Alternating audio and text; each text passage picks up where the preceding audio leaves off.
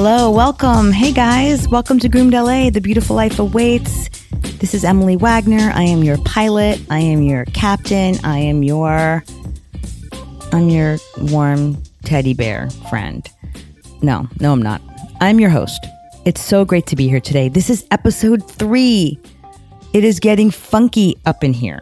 So today I have a really exciting conversation for you, especially for those of you living here in Hollywood. This is Groomed LA after all, and are in show business.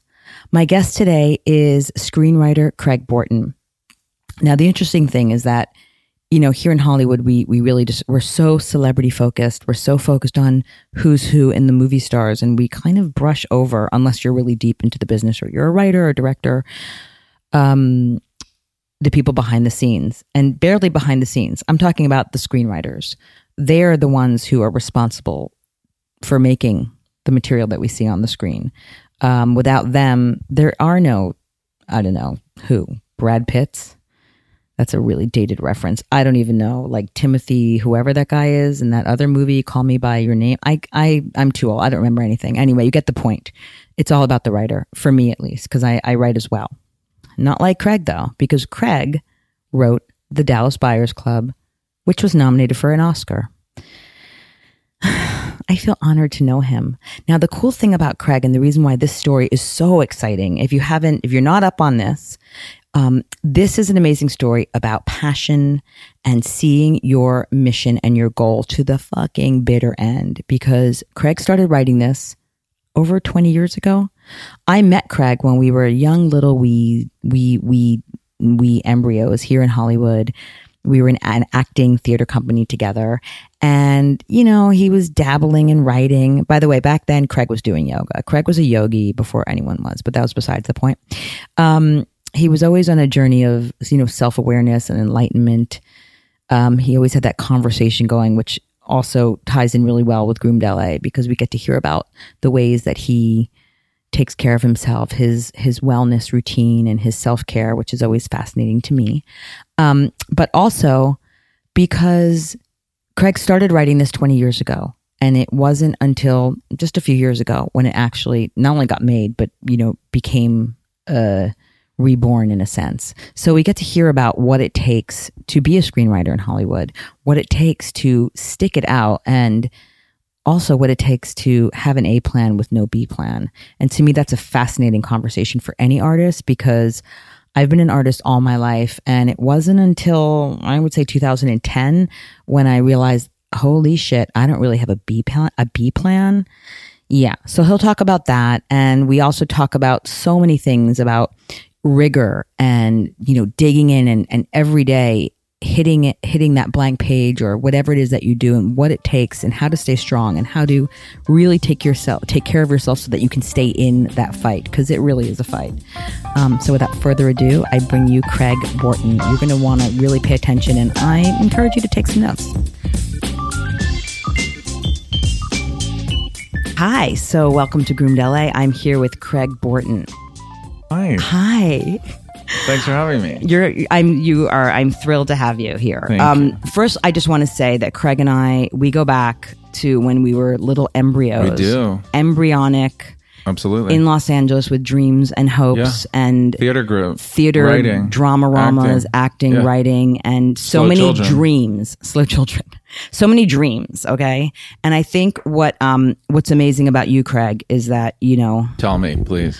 Well, like you say, it's a 20-year success story. Like, you know, overnight. So if someone was to look at your life, so Craig has been nominated for an Oscar, which, by the way, I'm dying to know about that swag bag, because even the nominees apparently get a really good swag bag. I hate to let you down, but the only people get a swag bag, as always, is the way Hollywood works. Is what were you going to say? The actors? Correct. Fuck no. That's right.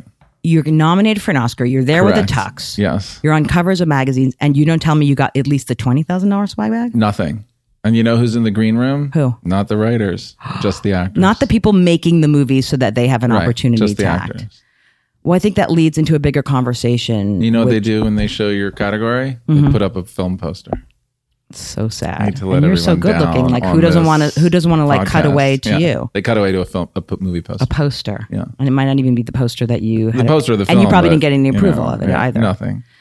Anyway. Okay, so Craig, the overnight sensation, who's been writing and sweating and blood, sweat, and tearing for how many years now as a writer in Los Angeles? Starting out as an actor. Now, 25 years. Yeah, 30 years. Yeah.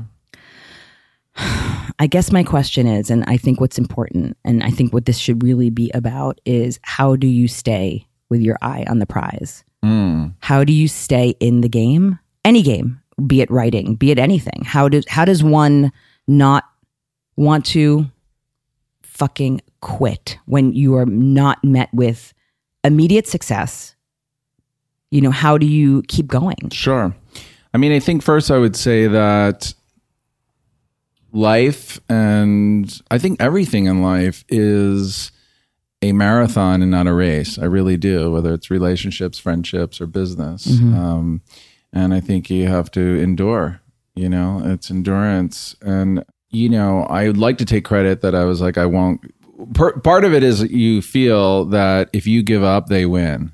And you just can't let them win. So that sounds like the ego. It is a little bit of ego. In the best way. That's when your ego is fighting for you. Like absolutely. The ego is your tool. And that, I think the ego, right? Yeah, absolutely. I mean, the ego is there to protect you and to push you on. And if you get competitive, great. If you feel... I think you have to be competitive in the entertainment business. I don't think I ever meet anyone who isn't that successful. That's interesting. And I would... That's really interesting. Because I would say personally, I don't have that edge. Yeah. That fucking... Like I'm the one who, when my family was playing Monopoly, I'm like, fuck this, I quit. No, it's literally like... They have that joke that Hollywood eats their young. You have to be willing to eat your young. Not everyone. Are they tasty? But most people, they are. Most people that I meet. You have to just be ruthless. In certain ways, yeah. In certain ways, yes. It's funny. Earlier we were chatting before we started recording that it's kind of like being in a war. It's like being in a war or playing in the Super Bowl and you're the underdog and no one thinks you're going to win. And, you have to devise a way to win. Were there times during this career of writing where you said, I'm done? Absolutely. Every day. I still do. You wake up. Yeah, every day. People say you're not in the business unless you're trying to get out of the business. So that's interesting. So It's just that type of thing. It's What do you think if Dallas Buyers Club was never made? So there's an amazing story about Dallas. Will you just give us the little elevator pitch story about the I'm sure you've told it a million times about how the journey of this of Dallas Buyers Club? Sure. I mean, I think it would take up 30 minutes, but give us like the 2-minute pitch about it. Well, the 2-minute pitch is that an ex-girlfriend of mine sent me an article from The Independent, which had a feature on Ron Woodruff and the Dallas Buyers Club. And when I read it, it was a personal story to me because everything that was represented in about AIDS and HIV was not, in terms of the doctors, the disease itself, and everything else was not represented in this that was in the media was not represented in this article. And it was personal to me because my father had cancer and died from cancer, and my experience with my family in seeking out alternative medications for him and experiencing the doctors, the FDA, the pharmaceutical companies, and realizing that terminal illness is a business, and when something is a business, it gets corrupted. And so the same experience that Ron Woodruff was having with the Dallas Buyers Club was very similar to what we went through with my father. And so it was personal to me. I could feel his anger and frustration, not being able to get access to different types of medications for his survival. And so he went out and got them himself. And when we sought out alternative medications for my father, we couldn't get them either in the United States. You had to go to Mexico. You had to go to Europe. Did he get them? And did he? He did not. He did not end up getting them. We looked into it. We were going to do it. We ended up not doing it. So, wow. But it was just personal to me. And so when I met with Ron Woodruff for 3 days and interviewed him, I caught him at a time that when you couch people and they're thinking they might die, which is he was incredibly effusive about his life and about his regrets and about many things, and so about love. And so when my father was very similar in his last days or months, he was very revealing, and Ron Woodruff was just as revealing. And so I caught this man at a really beautiful time. I shouldn't say beautiful, but it was. And he passed 2.5 months or 3 months after I met him. So wow. I caught him right at the end. And what about the story of, there's an amazing long story about, how long it took to get this film made. Yes. And I think it's interesting because when we we were in our 20s. Right. You were writing this screenplay. Right. That's correct. Yes. And it wasn't until you were 40 or so. Yeah, 42. When it was actually in fruition. Mm-hmm. And it must have just felt like a mirage or a deja vu, or did it feel surreal that it was finally being made? It feels surreal. I mean, everything in the entertainment business feels surreal when it happens. You just don't believe it's going to happen until you actually receive a check or you're on the set of the film. And so... when did you notice that over all your time in Hollywood, and this is a really interesting thing I always wonder, do you feel that when you have your ups, that your world around you is warmer or more receptive and tentacly, and then when you're down, they kind of fall away of the bitter side of Hollywood, and then your movie's being made, and then everyone's like da da da da, Craig, hey, hit me up, phone calls, this. Yes, it is like that. How did that feel? I mean, I was extremely humbled over those 20 years. And so when it happens, you can notice it and you know that certain things aren't real and that it's a business first and foremost. And when you're younger, you think it's a business for artists, but it's not. It actually really is a business. And the 20 years helped me to learn about business and about making movies and about screenwriting and actors and directors and studios. And so it was all preparation for that day. And so what happened, I was very excited, but you're always just pinching yourself and you're staying in the middle. Like my whole thing is like, don't get too high, don't get too low, just try to stay in the middle. And so how do you do that? Yeah. You just remind yourself, it's like a recording in your mind, like stay cool. Stay cool and stay humble. And enjoy the process and be in the moment, like very present for this and enjoy it. And that's kind of what I did. I just stayed in it and I knew what things weren't real and why people want you or sometimes just need you. And that, it's a business. Did you ever feel like, I wouldn't say the word capitalize, but did you ever feel like, you know what? I know that this is happening because of this. Like I'm getting this, absolutely, and you're just like, fuck that shit. I'm gonna just like. Did you ever get? Yeah, I mean, I think life is about businessy. I think, yeah, of course, absolutely. I still am. I mean, right. you have to be. It's strategic. It's a business. It's a business.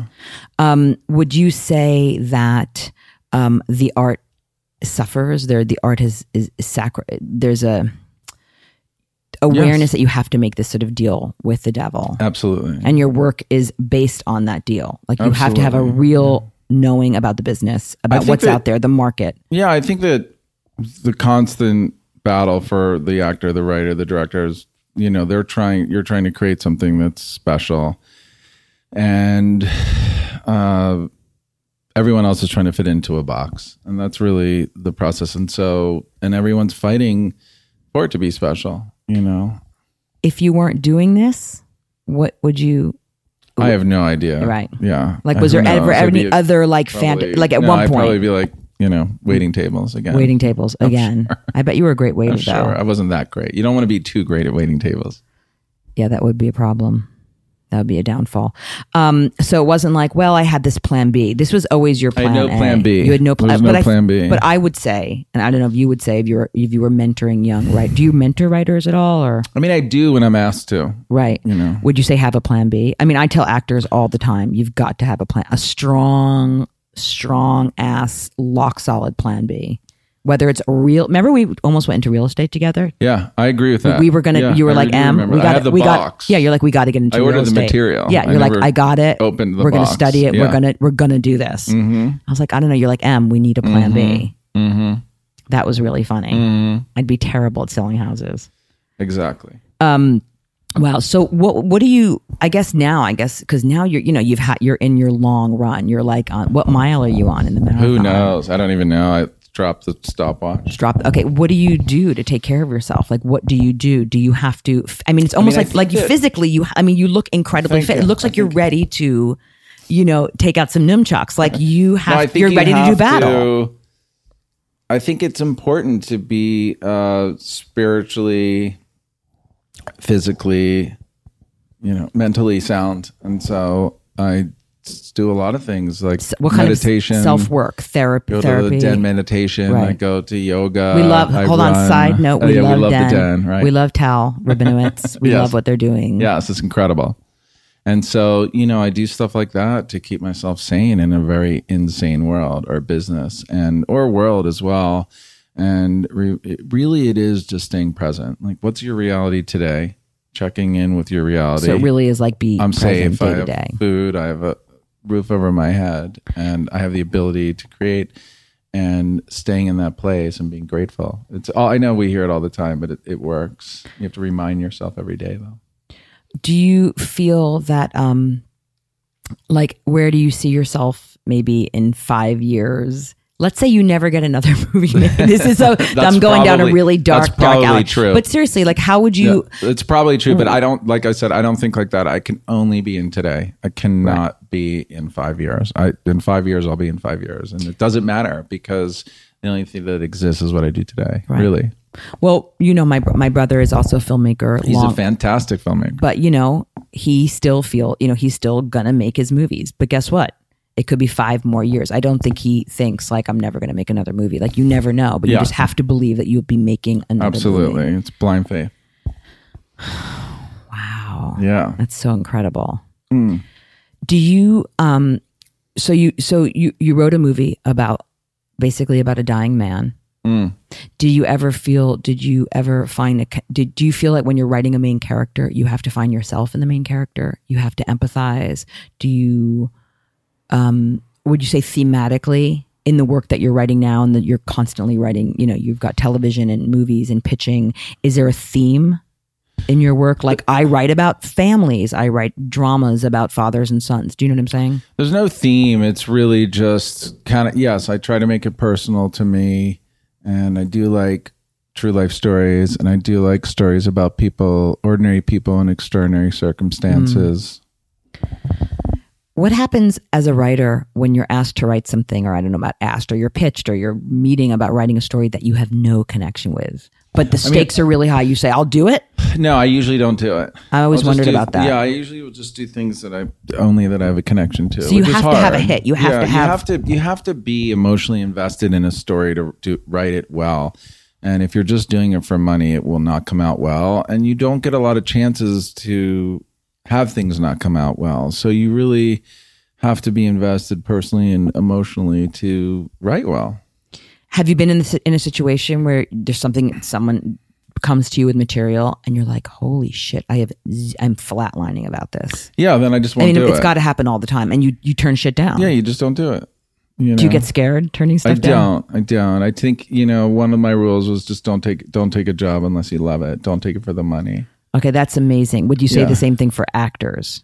I don't know. I think it's a personal thing. I think it depends on the individual. I just know writers don't get as many chances to fail as actors might get more. But everyone you can go to actor jail, writer jail, director jail. So I just think it's just do what go towards things that you love. Have you ever experienced or seen anyone in writer jail? And have them come out of writer jail? I've seen everyone in jail. but everyone goes to jail. I've seen them in jail, but I've seen people come out of it. People come out because they endure. Wow. I cannot believe the perseverance and the strength and the resilience. Yes. To endure. I wonder if you would have had that as an actor. To perdure. To endure. And perdure. Perdure? I think so. Perdure. I'll have to look that spell up. It again. Spell that? Perdure. Perdue. Like pursue? No, I think it's part of endurance. Let's see. Perdure. That's a great word. Just look this up as we're doing this. I would say that my experience in acting was I did not have that gene that would make me, that I wanted to keep going. Well, it's hard because it was I just couldn't handle it. Yeah, it's hard because you get, I don't know why I brought up that word, but is it a word? I don't know. It's like in Spanish. Let me get my assistant. Yeah. Marvin. Oh wait, he doesn't exist. Sorry. What was your question? I'm just saying, I don't even remember what the question was. Oh, that's okay. About endurance. Yeah. How do you have the endurance? Again, it's just a daily thing where you have to, get up out of bed and persist. What about ritual? How important is ritual in your life? I mean, for me, ritual is important. So for me, it's important. So, for my writing process, I have a big board in my office that's... Is it bigger than that board? Yeah, it's like I don't even know what it is. I think it's 10 feet by 4 feet. Did you get it on Amazon? And I got it at like an office store. That's a big board. Yeah, it's a big board. And so I'll pick images that I'm thinking of, you know, could be, if it's a cowboy, you know, for Dallas Mood Buyers board. Club. Yeah, it's a mood board. I'll pick images of cowboys and different things from a time period. And then I'll pick the music that I think goes, not necessarily be in the film, but that I think goes with the story. And then I'll put index cards. I'll put the pictures, I'll play the music, and then I'll put index cards on the board that are scenes that I think have to happen. And then if I'm doing things correctly at a certain point during the process, the music, the images, and the scenes themselves, the board starts talking to me. Wow. You know? So. What is your daily ritual? Like, what time do you wake up? I'm fascinated by people's morning routines. I mean, I wake up super early. It can be anywhere between 5:30 and 7:30. It just depends on how late I stay up that night, but I'm definitely up by 7:30. What are the first 5 things that you do? I mean, I just do a very short gratitude meditation that's maybe a minute or two. Like in Just bed, run like through, wake up. Yeah, like I woke up today. I'm alive. I love that. I also start there because some people go to bed, they don't wake up the next day. And then I just go through a list of what I'm grateful for. And my morning ritual isn't that special. And then I'll make coffee and then I'll do some reading. And then I usually do I'll take a run or I'll go do yoga or I'll go meditate. Well, I've noticed that you didn't say, so when you say reading, what kind of reading? Is it like reading email? Do you do emails? Like, I'm very curious about how of people course. I mean, I'm still very addicted to social media, and email. Yeah, I won't go on social media because I've really tried hard to only go on it, you know, once or twice a day. I'm really trying to do that. But do you succeed at that? Some days I do, some days I don't. I mean, it's war. Do you go down a rabbit hole with that? Everyone I'm really does, curious about that. Absolutely. And you go here and then you go there. Absolutely. And then before you're like 10 endless. degrees and of like, an where hour's am I? gone by and I'm like, is that how I want to spend my hour? So, but it's more just email, like stuff that there's emails to be sent every day. And so it's more like that. And but do you allot a time for it? Because there's people, there are coaches that say, you know, the morning is when you're most productive. So Correct. that's when you got to hustle. And then you set an hour with a clock and this is going to be my email. Like, do you structure that? I don't, but I'm aware of time because the mornings are the most productive for me. And so by 2 or 3, I'm done. My day's over. And so the mornings are where I get everything done. And so I have time before I take a class. I'll usually take like a 10:30 class. A yoga class.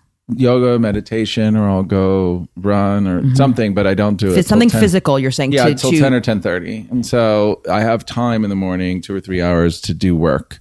And so I'll return some calls and then I'll do some writing. And when you do you feel that like you have to, I just know also for me personally, I have to do something physical. I have to move my body. I basically can't really sit still. And if I don't do it in the morning, I usually don't do it. So I know like, Gotta get out of the go way. now. Who are some of your favorite teachers in town? Like, Oh goodness, you know I don't have any. I you just really don't. happy It's to like, get your ass to yeah, a class. no, it's very random because it's like, oh, well, I'll be on this side of town. Oh, I'll go there. Oh, well, am I going to have to go here? I'll go there. I don't even know. Like, I don't even know. It'll just be. I will know the teachers, but I don't know them by name. But how do you look it up? Do you are you on ClassPass? Do you just look up a class? Do you have like an app where you're like, an app. Yeah. What's the app?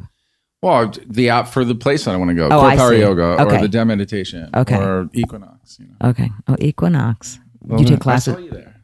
Oh, wait, that was a while right, ago. yeah. Right. But do you take classes at Equinox? Yeah, I'll take some of the classes Like a there. fitness class? Yeah, they have great classes. Wow.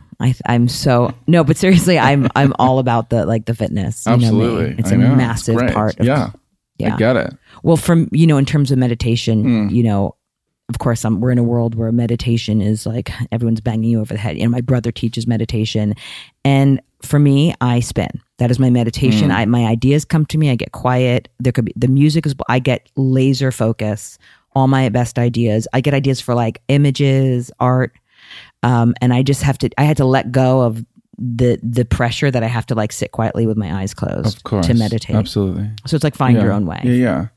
What about like food and rituals and health? I mean, and I'll you just look sound amazing. so awful to talk talking about it. But it's basically it's a mostly a You're a warrior. mostly a ketogenic diet. What does that mean? For those of you who don't know the ketogenic. Ketogenic is like blending proteins and fats, and like bulletproof coffee. Do you put butter in your coffee? I don't do that. I like matcha. I try not to drink a ton of coffee. So I like to go get matcha lattes. Do you put like almond milk? Do you make like things for yourself? Do I cook for myself? Like, do you make those like little coffees with like high fat things, the high fat matchas, or no? Yeah. Okay, I'll have to teach you about that. Okay, you'll teach me. Now that I've taught you about the sun potion. And that's really it. A little bit of intermittent fasting some days. And who taught you about that? I just was reading about it. And you feel that you've gotten like slimmer or lighter, or? I just feel better. I really do. So you just stop eating at a certain time. Stop eating at a certain time.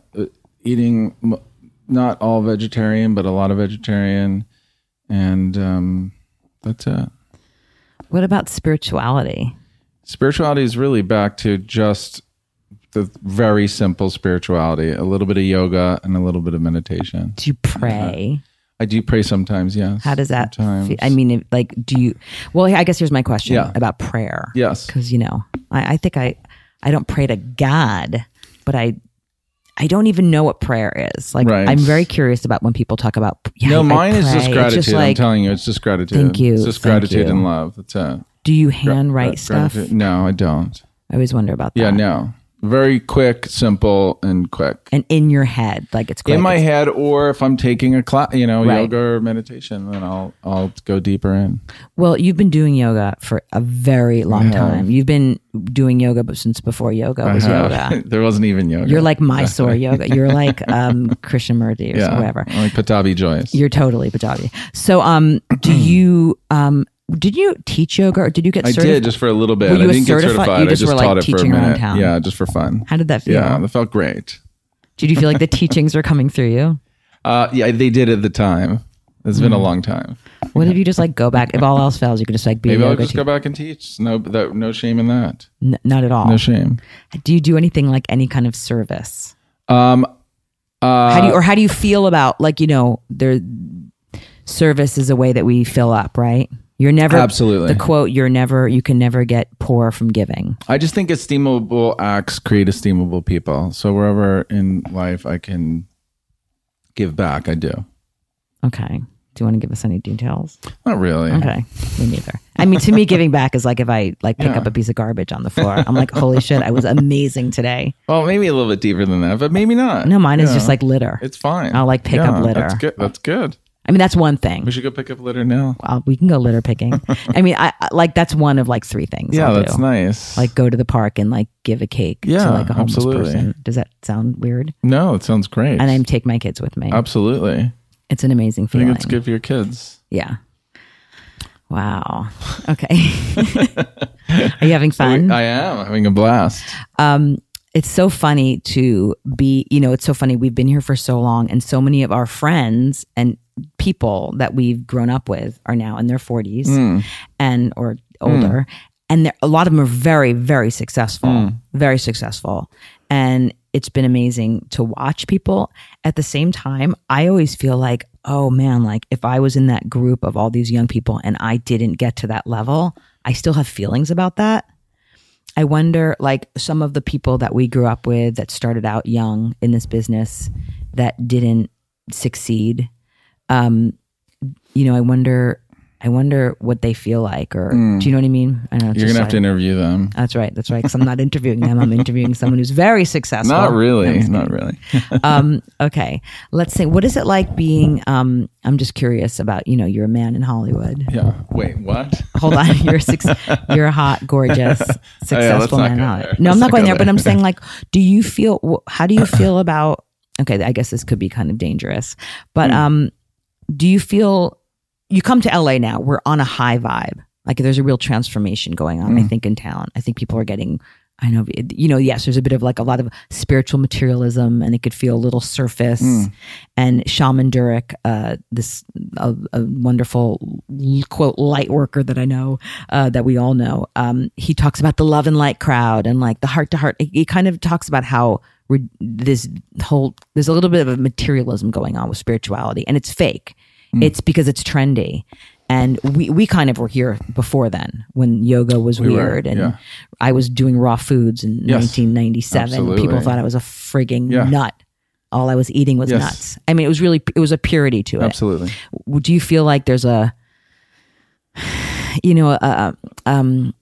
what is the word? A dilution of the teachings and a dilution of what it means to really just be spiritual or do you know what I mean? I think that my take on it is any way you can get there. So I think like even if people are not fully invested, but are yet getting other people to meditate or to yoga or be spiritual or be loving or come from an honest place, I think that's good. Right. Like who cares? Like who cares? Yeah. I like that. Yeah. That's really like a generous, loving way they're of seeing waking up it. early. They're teaching a class. Yeah. Like who cares if it's just because it looks good on Instagram? Exactly.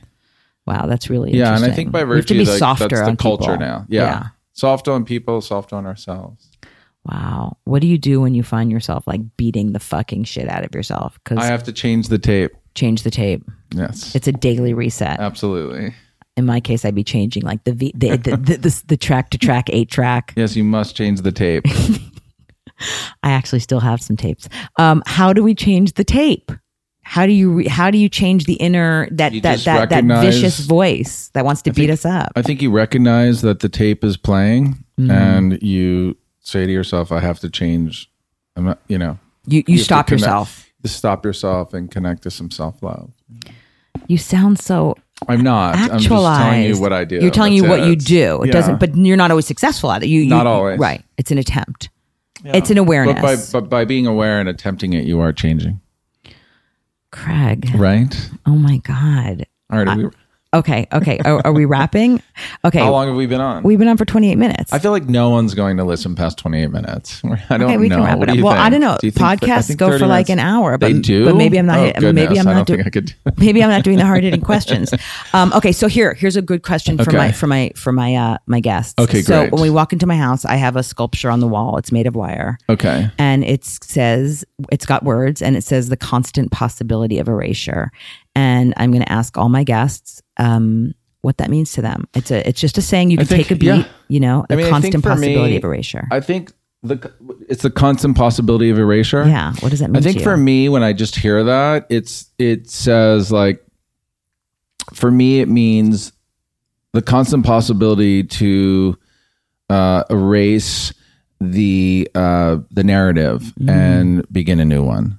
And so maybe for me, it means the constant possibility that possibilities are endless, and you have the possibility to change them. That is so beautiful. I don't know. Do you know what my kids say? What? We can die any minute. That's nice too. It's a nice thought. I'll think about that tomorrow. Yours is so positive. Craig. I think positivity is important for all of us. I'm basking in the light of your positivity right now. I'm basking in the light of your positivity. Okay. Well, Craig, thank you so much. Thank you so much for having me. I love you. I love you so much. I wish you so much success. These podcasts. I hope no one was bored. Thank you for listening. If you got this far, if you didn't, that's okay too. And just sending love. Okay. Thank you. Thanks Bye. so much. Bye. Bye. Thank you so much. That's our episode for today. Thank you guys for tuning in. This is so fun. I just want to do this forever, all day, and do nothing else. Maybe go to spin class and have a salad. But seriously, this is a blast. So please make sure you star and rate and Yelp and Airbnb and do whatever you need to do to give this episode some props. Share it, spread the love. We're going to be setting up the Facebook and the Twitter and the MySpace and the Patreon page as soon as I can figure out how to properly pronounce that. Feel free to email, DM, slide anywhere you need to slide up in all of them, because I am a total introvert extrovert. So I like to stay home and just be talking to everyone. Do you see what I'm saying? So I will totally answer emails. If you're calling, that's kind of weird, but just definitely write me. I will get back to you. The Groomed LA Instagram is shockingly at Groomed LA. The Facebook, it's totally anorexic. It's a Hollywood Facebook page. It's got no people following it. So try following it, I guess. I guess that's what you're supposed to say. That's cool. The Twitter is kind of meh. As you see, I undersell and probably under deliver. But that being said, I'm so glad you're here. Check out the liner notes or whatever they're called for discounts. Stay tuned. I'm going to have giveaways, sleepovers, slumber parties, I don't know, play dates.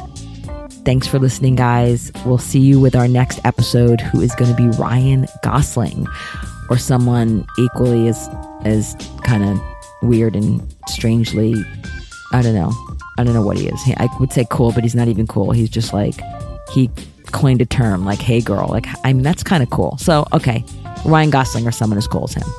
Okay, bye.